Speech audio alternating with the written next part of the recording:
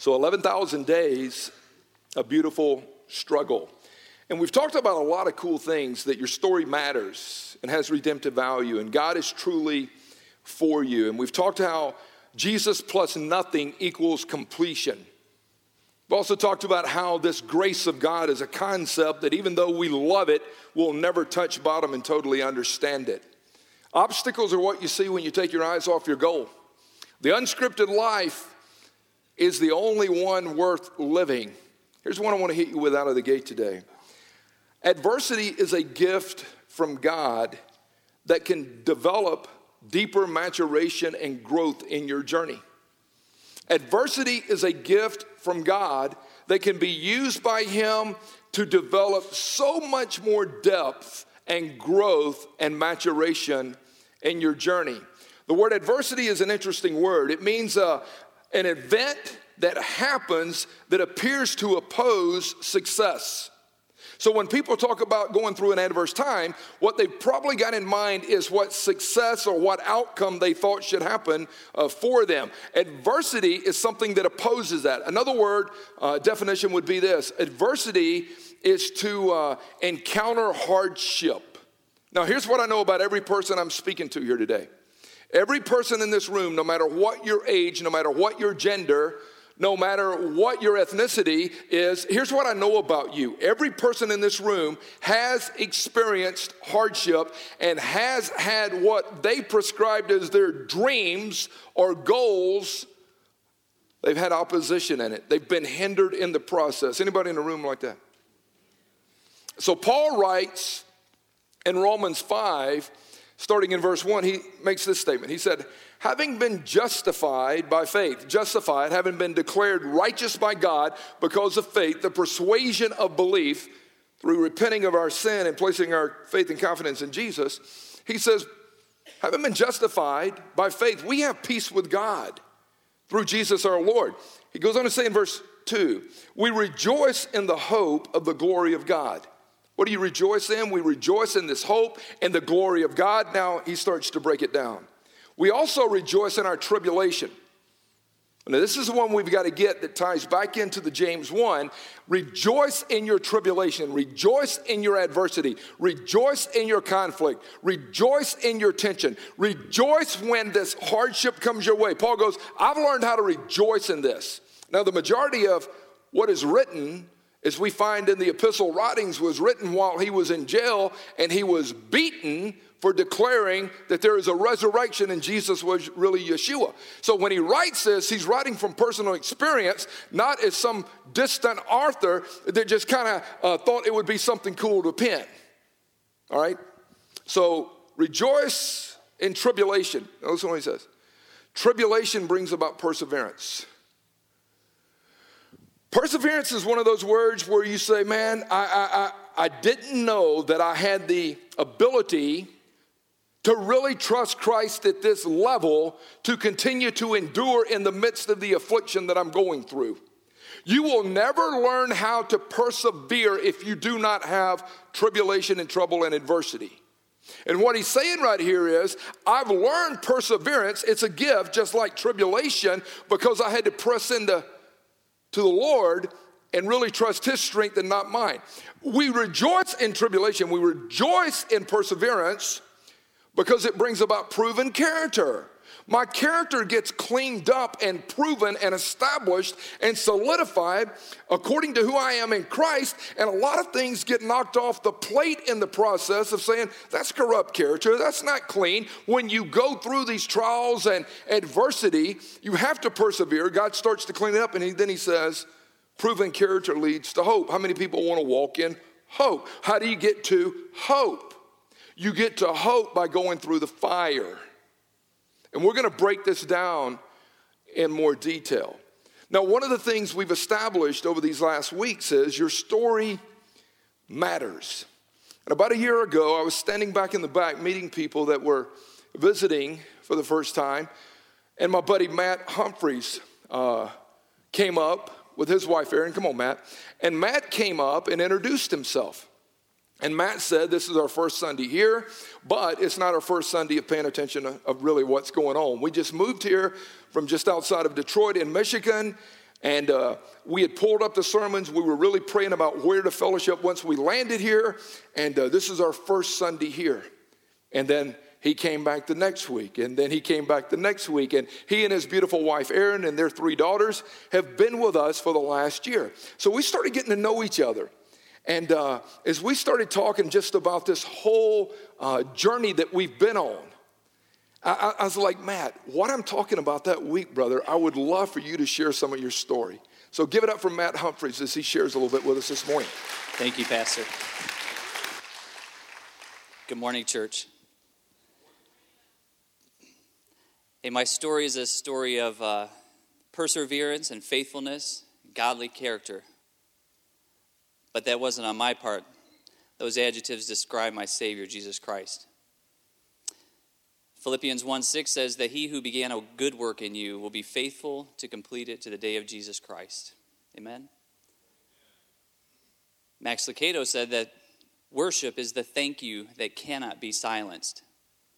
And today my worship, I'm offering up my thanks to my Lord and Savior for what he's done in my life, and this is my story.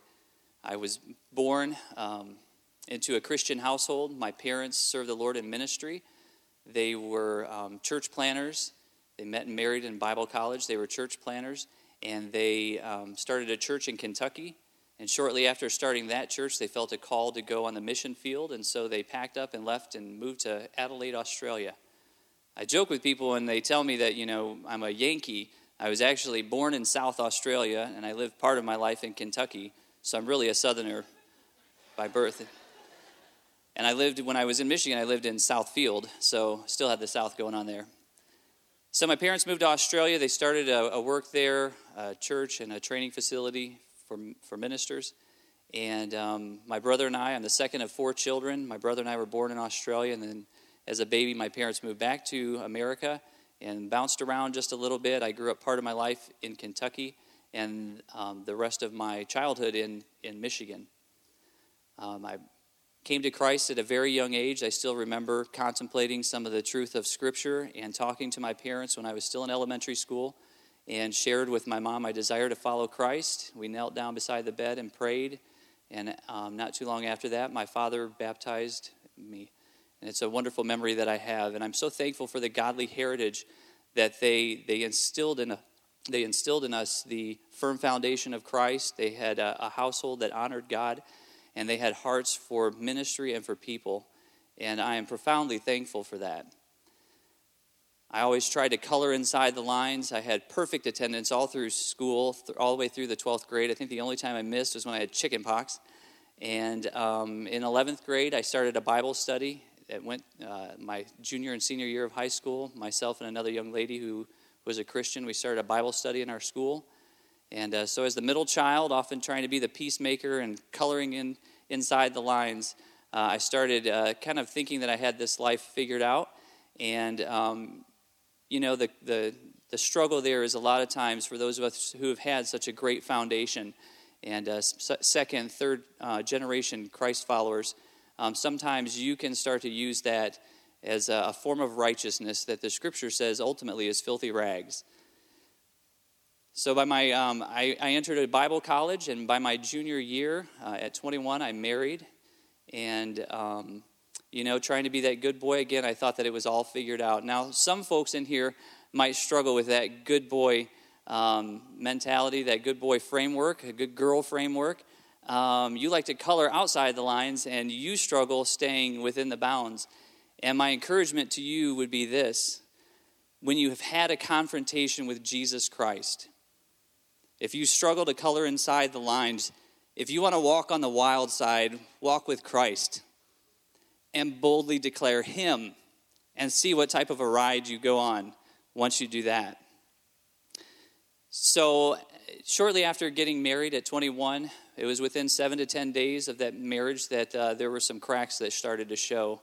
So a week into marriage, as I was headed back to Bible college to finish my junior year and going into my senior year, there were major problems within the household. And ultimately, I graduated from college and moved back to Michigan. I went to college in Springfield, Missouri, moved back to Michigan to work with my family in the construction business. And I know the off-color language that I use in my large physique gave that away, that I was in construction, right? And I worked with my father for 10 years there. But a marriage that was, ultimately I was married for 9 years, and it was throughout that marriage, off and on for 9 years, we were in and out of a lot of counseling.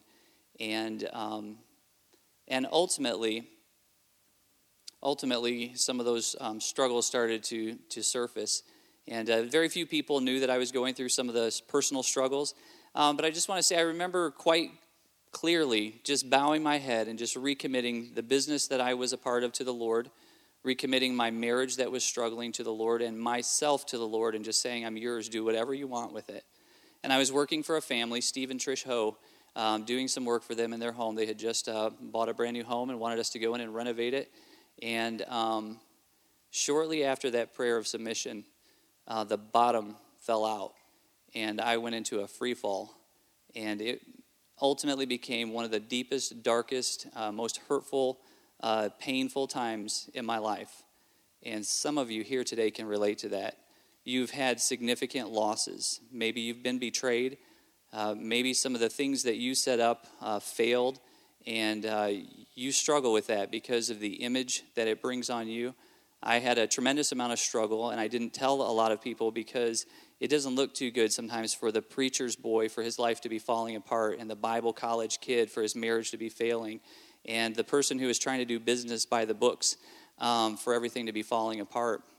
But it did.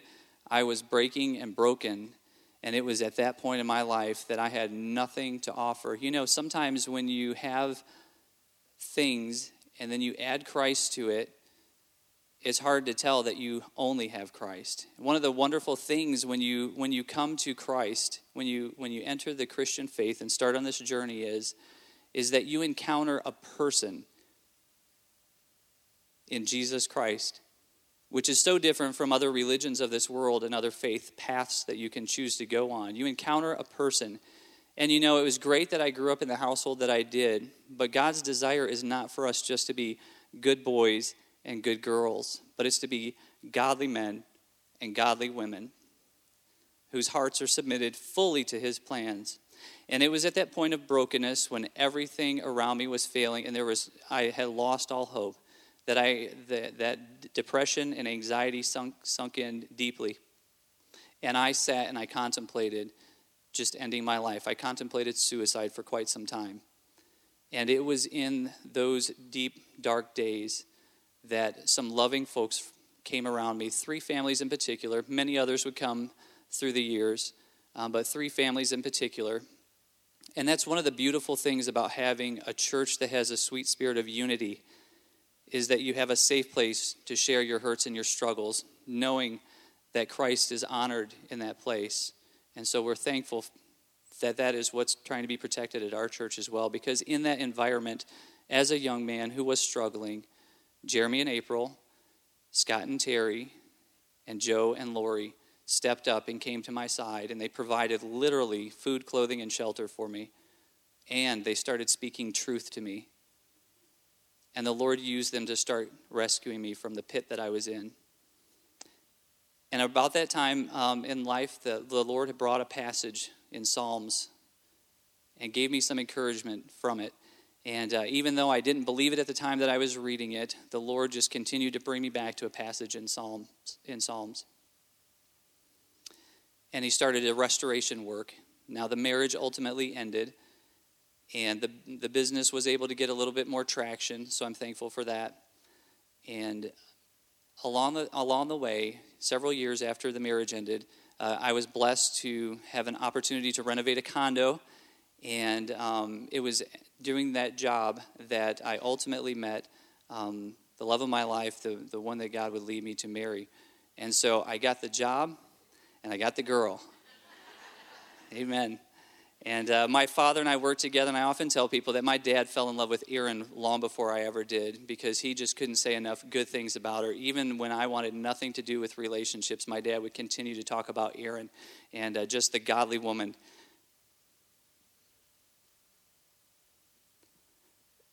The godly woman that she is and that she's becoming. And he has blessed us with 3 lovely children. And we're so thankful for our 3 little girls and for this family of faith that he has brought us to. And we serve a good God. We serve an awesome God. And I'll read to you the passage of Scripture that the Lord used to encourage my heart in those times when I had nothing to offer him and completely and fully surrendered. And some of you are here today. You're in that place. And my encouragement for you to do today is just surrender. You have nothing to offer Christ. Psalm 40 says, I waited patiently for the Lord, and he turned to me, and he heard my cry. He lifted me out of the slimy pit, out of the mud and mire, and he set my feet on a rock. He gave me a firm place to stand. He put a new song in my mouth, a hymn of praise to our God. Many people will see it in fear and put their trust in the Lord. Blessed is the man who makes the Lord his trust, who doesn't look to the proud or to those that turn aside to false gods. Many, O Lord my God, are the wonders that you've done. The things that you've planned for us, no one can recount to you. Were I to tell of them all, there would be too many to declare.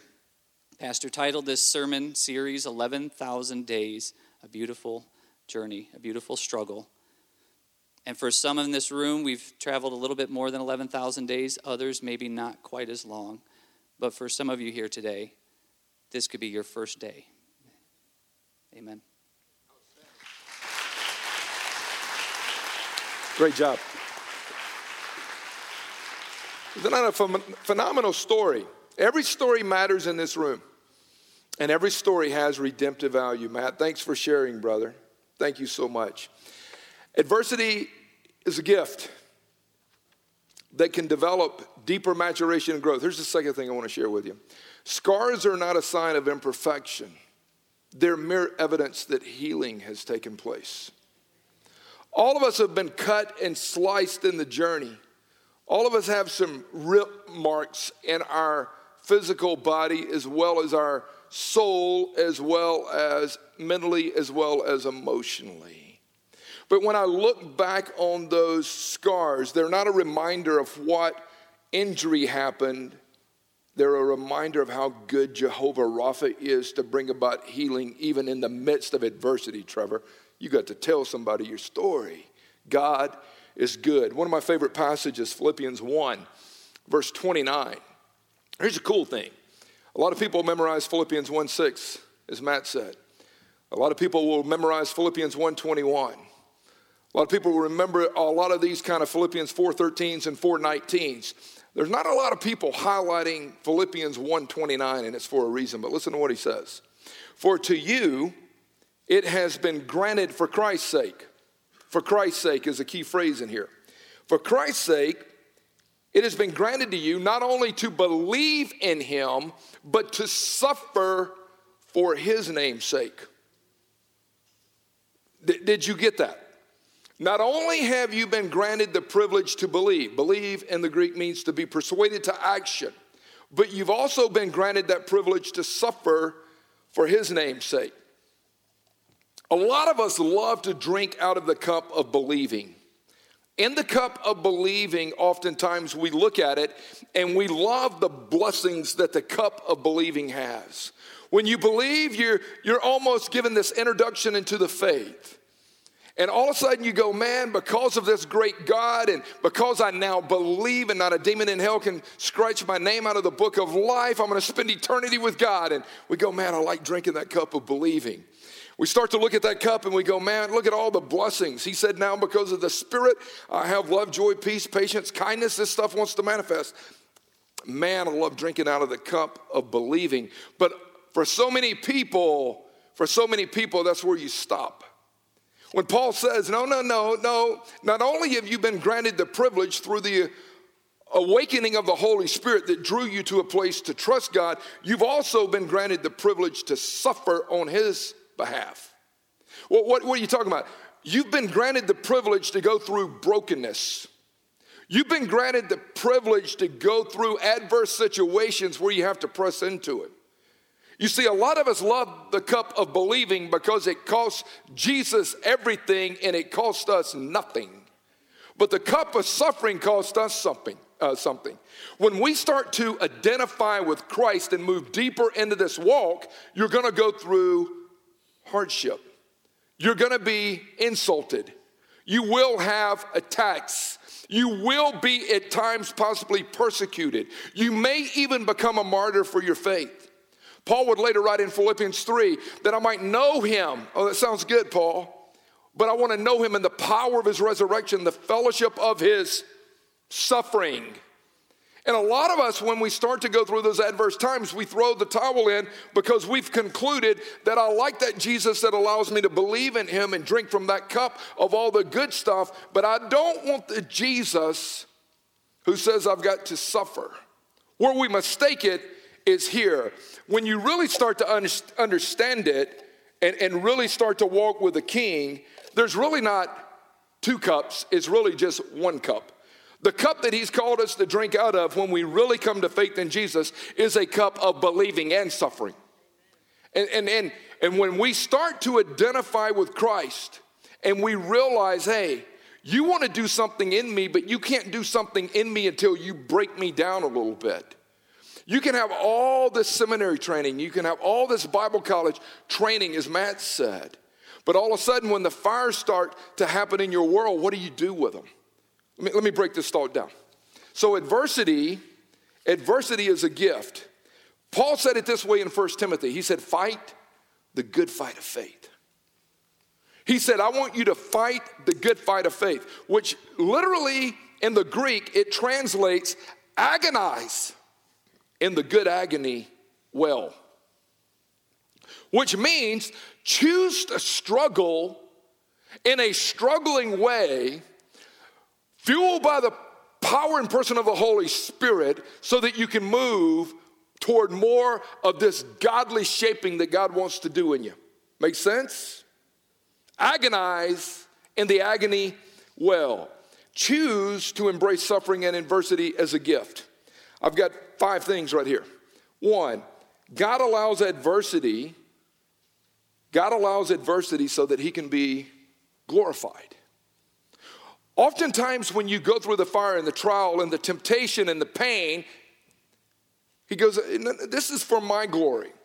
Martha and Mary looked at Jesus and said, if you would have been here, my brother Lazarus, you love the dude, he wouldn't have died. And Jesus says, y'all are missing it. All of this happened for the glory of God. Even the story where he says regarding the boy who was born blind, who sinned, this man or his parents, that he's in this condition? And Jesus said, y'all are missing the point. This all happened for the glory of God. Sometimes when we go through those fires, what we're asking for is God to remove us from them. And what we should be praying is for God to reveal himself in the midst of them. He goes, I want to be glorified here. But you're not going to experience the glory, which is some of this awesome attribute and magnificence of God, if you run from this conflict. It's for my glory. So we should embrace these heartaches. We should embrace these struggles. God allows, number 2, adversity so that he can mold us into his image. Romans 8:29 says, those he foreknew, he also predestined to conform and mold them into the image of God. Here's something interesting. Here's something very interesting. How many people would say, I want to be molded into the image of God, into the image of Christ? Let me see your hand. A lot of us say we want to be molded into the likeness and the image of Christ, but most of us deep down inside just don't want it to hurt too bad. So when God puts you as a piece of clay and starts to mold you and shape you on that potter's wheel, the reason a lot of us have not experienced any deeper growth is like, I didn't know it was going to hurt that bad. I want you to mold me, but I just don't want to have any pain. Pain is a part of life. Pain is a gift. Pain allows you to know something ain't right. 3rd thing, God allows adversity so we will rely on him. When do you rely on God the most? Paul said again in 2 Corinthians 12, I prayed 3 times that this thorn would be removed, this affliction would be removed. And God said, my grace is sufficient. My strength is really manifested the most in the midst of your weakness. What he was saying is, Paul, I'm not going to bail you out of your pain It's in the midst of your suffering that you have to really trust me. Matt said that in his testimony. Man, I really had to get to a place where Jesus was all I really had. You ever been there? You ever find yourself praying that God would remove whatever you're going through? And he goes, no. I want you to get to know me. I want you to trust me. I want to walk with you. But if I excuse this stuff from you right now, you're not going to stay with it. Here's another one. God allows adversity so that we will seek him above all else. Have you ever noticed that you pray more sincerely and you pray more fervently and you pray more often when you're going through adversity? When you've got heartache, when you've got things coming your way, when do you really press into the Lord the most? Oh, God, I got to have you now. And he's not some cosmic Santa that we run to and sit on his knee that's going to bail us out and give us what we want.